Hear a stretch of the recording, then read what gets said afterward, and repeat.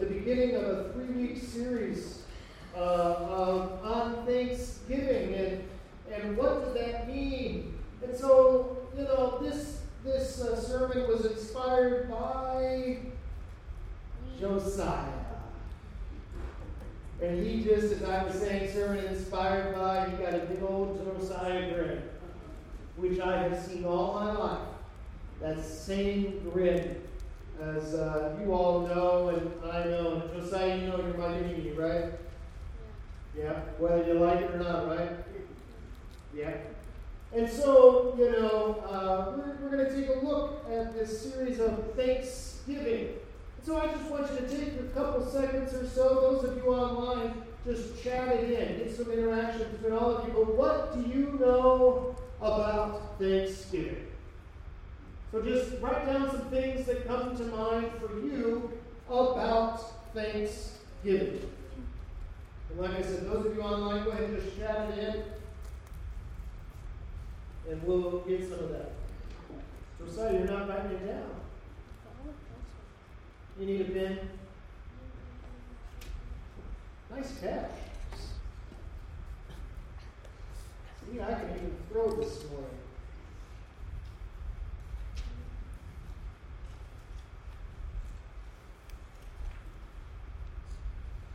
All right, who wants to start us out? And I'll change the question a little bit. We'll get back into this. Your favorite Thanksgiving movie or show?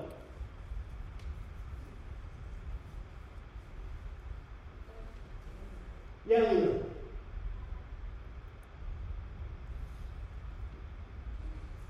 The Peanuts, a Charlie Brown Thanksgiving. You took my favorite one. In fact, that's one of the things we didn't do for its Halloween, or it's the Great Pumpkin Charlie Brown. Let's see if we can get that. I'm a big Charlie Brown fan. And if you haven't noticed, Linus is always the one you need to focus on. There are key things that Linus does that, are good reminders. But yes, it's Thanksgiving Charlie Brown, or a Charlie Brown Thanksgiving, and there are others. But what else? Is there another movie? Yeah. Planes, Trains, and Automobiles. The old John Candy. Yes. May not always be appropriate for younger ones, but those of us older, we got this. There's a Johnny Appleseed movie that we always show first graders. Okay. There's a wonderful song and giving thanks for the birds and the bees and the Apple trees. yeah. Can't remember it all, but I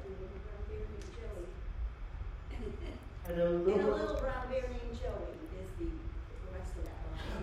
No. Oh, it isn't? Okay. Different Johnny Appleseed. I don't know. I know the birds and bees and the apple trees and that. the words did good to me. There you go. Okay. Maybe then there's a second verse with a bear named Joey. I don't know. All right, Johnny Appleseed, which we have used to, I think it still exists, the Johnny Appleseed Museum over in Atlanta. Last I heard it was still in existence. What else? Wonderful Life could be Thanksgiving or Christmas. And just to put the debate to rest, yes, Die Hard is a Christmas movie, okay? All right, some of you are like, yes, and others will be like, forget you are done. All right, but what else do you know about Thanksgiving? And his Lita comments online, family is a big part of that. We talked last night about what meal we were going to have for Thanksgiving. We had quite a few, the traditional Thanksgiving turkey, and then Daniel, he goes, we don't have to have real turkey. We could have turkey hot dogs. It's turkey. And he's like, it's turkey, it counts. Rest assured, we will not have turkey hot dogs Thanksgiving Day for our main meal, okay? We may have it as appetizer, I don't know, but, what was that, sis? Separate. You want regular turkey and turkey hot dogs. Oh, good. All right. She doesn't want turkey hot dogs today. What do you know, though, about Thanksgiving?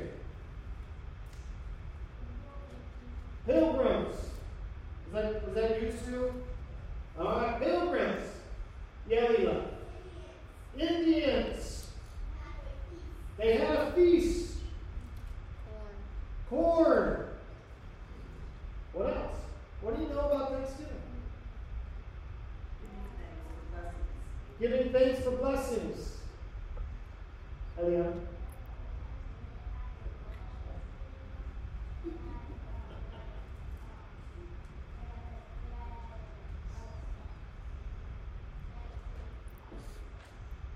Yeah, it goes back way before that. They didn't always, Thanksgiving wasn't what we have made it to be as that big old plump turkey. You know, by the way, for the community Thanksgiving, we will need people to cook the turkeys.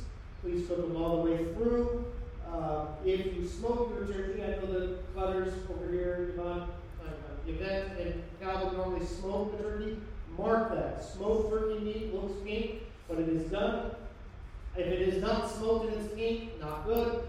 And every year we typically throw away one or two turkeys that just aren't done. And that's not something we want to feed others.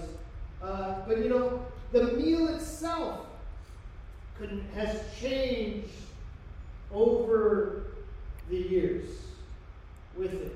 We typically think of the very first Thanksgiving starting in about 1621 with Pilgrims and Indians and surviving the winter and the safe passage.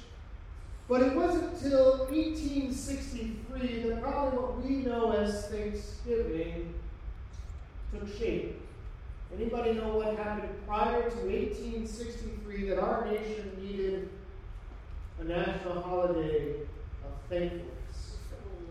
The Civil War. And Abraham Lincoln proclaims the third Thursday, or the last Thursday of November as a national holiday in hopes of, if there was one thing we could unite around, it was being grateful and having thankfulness together in the midst of a fractured world. And boy, wouldn't that be a good idea today? In a fractured world, literally 160 years later. And we can think of lots of things, but what if we thought about Thanksgiving? And so for these 3 weeks, I have two main goals. One, to help us grow in Thanksgiving year round. We can grow with Thanksgiving. And then secondly, how to create Thanksgiving. Because sometimes, if we're honest, we don't feel very grateful and thankful. Life is hard. Life does not go as planned. And then we need to be able to turn to things of, okay, I don't have much gratitude or thankfulness in me, so how can I create it? And the beauty is, Scripture is filled with ways we can create Thanksgiving. Way more than just turkey and gravy and mashed potatoes and pumpkin pie. Or stuffing, or green bean casserole, or the like. Now, let's be honest, sometimes that makes me very thankful. A good piece of homemade. My mother-in-law makes the best pie. Nothing against the rest of you, but hands down, I've never had a pie of hers that I didn't like, even when I didn't like the type of pie it was prior to eating hers. Okay? She is tremendous in that way. Those things help, but we can do more than just that. And so if you'll turn with me to 2 Corinthians 4. And I just want to start, I think, with to some extent the theme verse of these next 3 weeks of 2 Corinthians 4:15. Where we read words like this, all of this, everything that Paul, and I'll explain a little bit of what Paul has said prior, all of this is for your benefit, so that the grace that is reaching more and more people may cause thanksgiving to overflow for the glory of God. there are two really important words in this verse that sums up all of thankfulness and sums up a lot of the New Testament idea of thankfulness. And these are the two words. Anybody want to pronounce them besides Ron Clutter or Pastor Paul? Okay? Because I know they can pronounce it. Alright? And some of you are looking at me and thinking, that looks like Greek to me. It is. It's all Greek. Except for the ant. Do what? Then can't you? Can't I? Yeah, can't you pronounce it then? Well, yeah. Alright? The first one is Eucharistian, and the second one is Kairos. Eucharista. There's a little difference in pronunciation with that. Two very important Greek words. The first one, Kairos. It's really the second on the screen. Kairos. Anybody know what Kairos is? Besides your cousin Kairos. No, I do. Oh, yeah, but you're looking at the next slide. But what is it, Daniel? Grace. Grace. Charis is the Greek word for grace. And he talks about in here the idea of grace causing thankfulness. Grace is a word that we need to be reminded of. To grow in thanksgiving means we must notice grace.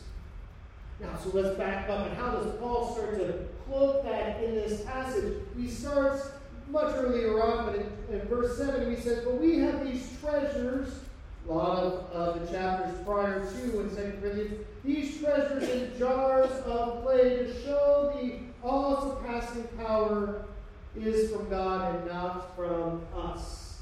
The grace of God is seen in the fact that he uses ordinary, common, and not so great-looking objects to proclaim his goodness. N.T. Wright, in his commentary on 2 Corinthians, tells of the story of the ambassador to the United States from Britain during the Second World War and the beginning of the Cold War era. He talks about, and I forget the ambassador's name, so if someone wants to look it up and let me know, you're more than welcome to do that, or let me know later. Those were days when if something was very important, and maybe this ambassador talked with our president, needed to go to the prime minister, wouldn't just pick up the phone because there was a good chance it was not going to be safe and secure. And so what they did in those days is they would have special letters and special mail bags that everyone kind of knew was top secrets. And it would fly back and forth from each continent day by day to get important things there. But N.T. Wright had interactions with this ambassador, and there was this idea that for very important, highly top secret things, you want to know what the ambassador did? He put it in a regular envelope. People wouldn't know that was the most important information. Just a regular old envelope that you and I might have in our own house and sit it on its way. Ordinary objects, which is good because you and I, if we kind of look around, we're not all that spectacular. Yes, we may have some first-team, all conference players, and we may have people that are very gifted educationally. We may have others that have gotten awards and the like, but the reality is most of us are not very spectacular. Yet God, in his wisdom and in his grace, uses not the spectacular of the world, but the very normal things like you and me. These treasures in some translation, earthen vessels. Nothing spectacular. Yet that is to proclaim that grace is outside of us. The grace of Jesus sustains. And so some of us are in this portion of verses 8, and some of you that grew up in church, and I know many of us have not grown up in church, and that's a wonderful thing. But those of you who grew up in church, you know these words by heart. We are hard pressed on every side, but not crushed. We are perplexed, but not in despair. We are persecuted, but not abandoned. Struck down, but not destroyed. And many Christian artists have picked this up and made them lyrics to songs that flow there. The grace of Jesus sustains, even though we are pressed on every side. Some of you, because of the circumstances of this world, are being pressed in. And you wonder, how much more can I take? The reality is the grace of Jesus will sustain. The grace of Jesus also gives us the point of verse 16 where Paul says, therefore we do not lose heart. Because of everything else, because of the grace of Jesus, we do not lose heart, though outwardly we are wasting away. Some of you understand the fact that outwardly your bodies are wasting away. Not you, Maddie. You're too young. Alright? You know?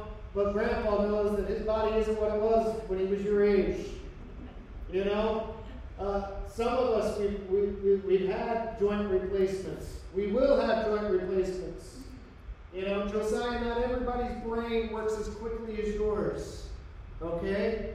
There's some of us who are much older that our brains, we hold fire. You know? And some of you get it. You go to say something and you're like, you know, or as the joke I saw on social media, someone was proclaiming with very much joy, they finally walked into a room and remembered what they went in there for. You know, memory is the second thing to go. I cannot remember the first.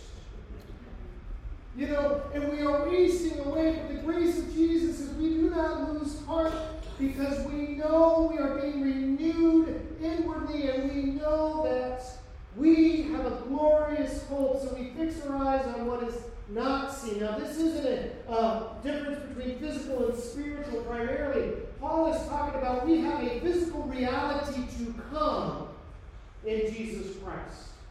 It isn't just look at the spiritual things and forget the physical things. He goes, you have a physical hope and future because of the resurrection of Jesus. So continue to fix your eyes on that heart that Jesus has prepared for us in glory, according to his promise. The grace of Jesus sustains. You want to grow in thanksgiving? Look for grace. Where have you seen grace? Where can you find grace? Where can you show grace? You want to create thanksgiving? Be gracious to somebody. Give them something they do not deserve. Why? 90% of people will give you thanksgiving in return. 99% of people will experience and express that second word, Eucharistia, meaning thankfulness. Throughout most of the New Testament, it is this word that is used over and over again in connection with the Lord's Supper and communion. In fact, to some extent, this is where we get the word Eucharist, which is another name for communion or the Lord's table, especially in Catholic churches, Eastern Orthodox. I don't know if the Lutherans use the word Eucharist. I'm looking at you, Ramona. Let them know. All right. It can be. You know, they're very much interchangeable. And a reminder of this table is a table of grace, because you see within that word, I'll go back. If you look at that Greek word, you see the word charis in there. You see the word grace in there. Because a thankfulness, to some extent, is a response of grace, Paul is teaching us. And what better way to experience thankfulness than at this table of communion, of the Lord's table. Thankfulness was so much a part of the early church that I think that's one of the reasons they grew in favor with many others. How many times, though, do you know of self-proclaimed Christians that thankfulness isn't a word that you would describe them as. Grateful is not a word you would describe them as. There are many Christians, and sometimes we have to live in reality, not just sometimes, we have to. But we can bemoan and complain and criticize everything that is wrong, that there is never an ounce of joy that comes out, but there's only a pound of problems. And yet, if we want to grow in thanksgiving, if we want to create thanksgiving, maybe we need to be less critical and more gracious. Maybe that is what people will start to see within the Lord's people, is this sense of thanksgiving. Yes, though we are pressed on every side, we know we cannot be crushed because of who Jesus is, and so I will choose to be thankful for the grace of Jesus. If we need more thanksgiving, then we need to proclaim the salvation of Christ greater. Over and over in 2 Corinthians, we see that God has given us mercy in this ministry, so we do not lose heart. He talks about if our gospel is veiled, it is veiled to those perishing. So we got to pray that the gospel would come so that unbelievers could see it. We do not preach ourselves, verse 5, but Jesus. And if we want to grow and create thanksgiving, we need to understand that more and more people are coming to salvation in Jesus, and therefore let our thanksgiving overflow. Do you know that particularly in Africa and the Middle East, the Church of Jesus is growing exponentially? People are responding every single day to the gospel of Jesus. Now, I'm reading a book that is called The Great Dechurching, about faith in America. And it is growing exponentially there. Friends, it is not growing exponentially here. In fact, according to the authors of that book, we are seeing the greatest shift in any 25-year period in the past 25 years, where more and more people who used to go to church, more people that used to go to church than anybody who ever responded to a Billy Graham crusade and others, are now no longer attending church. These aren't people who don't know things of church. They just stopped going to church.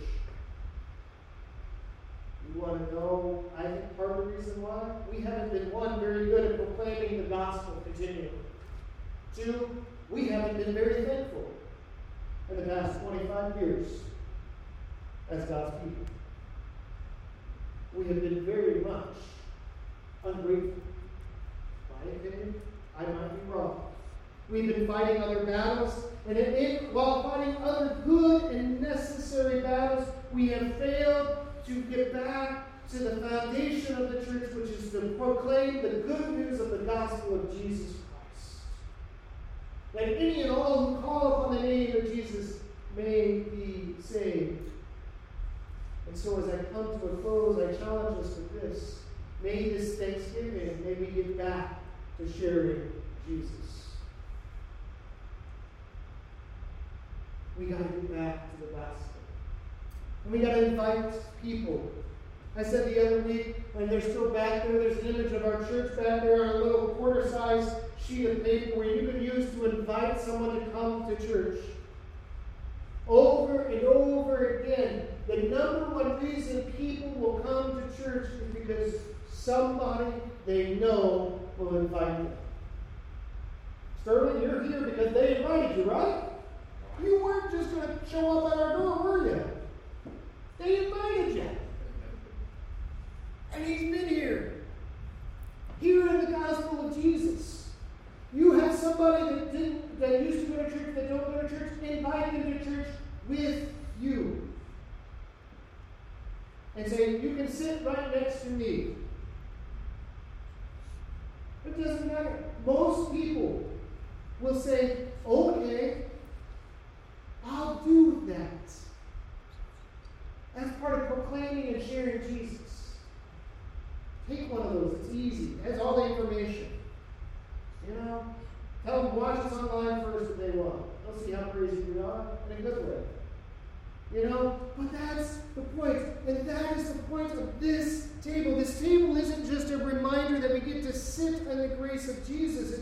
Jesus talked about when you partake in this table, you proclaim that I'm coming back. You proclaim my salvation until I come and make it anew again. And so I just challenge you, if you do the devotions that I've kind of created, and those of you online, if you go to our app, any of you, if you pick up our app, the devotions are right there. It's easy to find every week. They get updated every week. Or if you go to our website, /devotions, you'll get them. One of the questions I asked this week is, or I asked you to do this week is, make a list of people that you want to share Jesus with. Make a list, because if you're not intentional about looking for that, you will miss it. Make a list of who you want to share Jesus with. And then pray for the opportunities. I hope you've not gotten tired of seeing on our list that every week we have on here, we're praying for not just unspoken requests, but unsaved friends, families, neighbors, enemies. Because we read here that the God of this age has blinded the minds of unbelievers so they can't see the gospel. We got to pray that their eyes would be open. But can I tell you, there are many times you could have the conversation where it's not bold enough to do it. Myself included. This isn't a shame on you, it's more of a shame on me. You get to hear it. Okay? I got to be intentional about that. About loving people enough. And to be joyful and thankful. When we have this idea of Thanksgiving that it just overflows, as Paul says here, overflowing, people are attracted. I close with this illustration that proves it. Have you ever been at a fountain, whether in Troy or in a mall when they used to have them, or anywhere outside seeing? They always draw people with the sound, with the splashes. The fountain is overflowing in many ways. Friends, may we be Christians who overflow with thanksgiving. You say, well, I don't have a lot to be grateful for. You may not. It's been a hard year. I get that. It's been a hard year for my family. We're not happy about some things. We'll let the Lord know we're not happy about it. But we've also seen His grace. And we can be grateful for His grace. We can proclaim His grace upon ourselves and others. And so that is why we come to this